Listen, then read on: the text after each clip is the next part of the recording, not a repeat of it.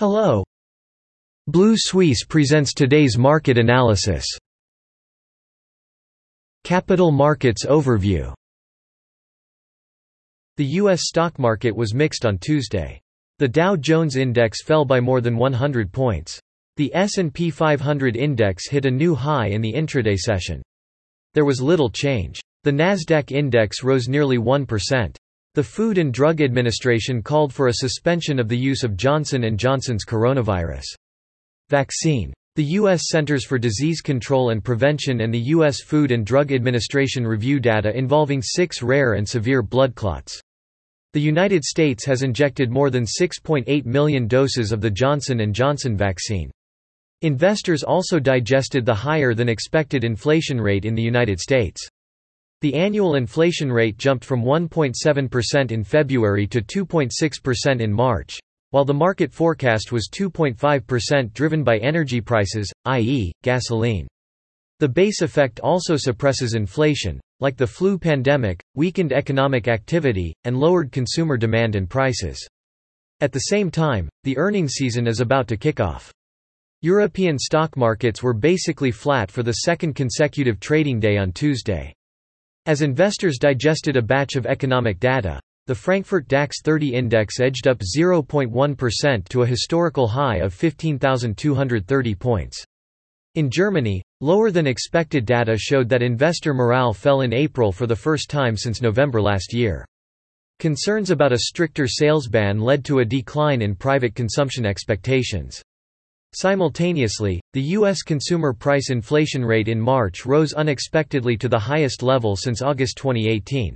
And China A circumflex Euro-S foreign trade data showed that China A circumflex Euro-S economic recovery is gaining momentum, with imports increasing at the highest level in 4 years, a record high. In other respects, traders continue to pay attention to the latest developments in the coronavirus and the first quarter earnings season. As investors digested a batch of economic data, the FTSE MIB index closed up 143 points on Tuesday to close at 24,600 points, an increase of 0.6%, outperforming its European counterparts. In terms of vaccination, some Italian regions have begun to vaccinate people over 60 years old, and Draghi has pressured regional governors not to deviate from the national plan. In terms of data, Italy's industrial output in February rose only slightly by 0.2% from the previous month, which was lower than the 0.7% increase expected by the market, mainly supported by the increase in consumgoods output. On the corporate side, Sapim and Qatargas have renewed an offshore contract for $350 million. Finally, Amplifon rose 6.9%, and Standard & Poor's revised its outlook from the previous negative to stable. CAC 40 index closed at 6,184 points, an increase of 0.4%, the highest level since October 2000 and the same as its European counterparts. Investors monitored several economic data from the world's largest economies to look for signs of recovery.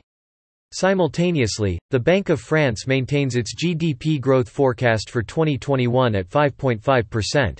While the central bank expects that economic activity this month will fall by 7% from pre-pandemic levels. Concerning the flu pandemic, the French Prime Minister has suspended all travel to and from Brazil to curb the spread of the Brazilian variant of COVID-19. Air France-KLM initiated a capital increase worth €988 million on the company side, worth €4.84 per share. Compared with the closing price of the previous trading day, the discount rate was 8.9%. Finally, the French retailer Casino Group said that the company is seeking financing opportunities for its 2 companies, Cdiscount and Green Yellow, to accelerate growth.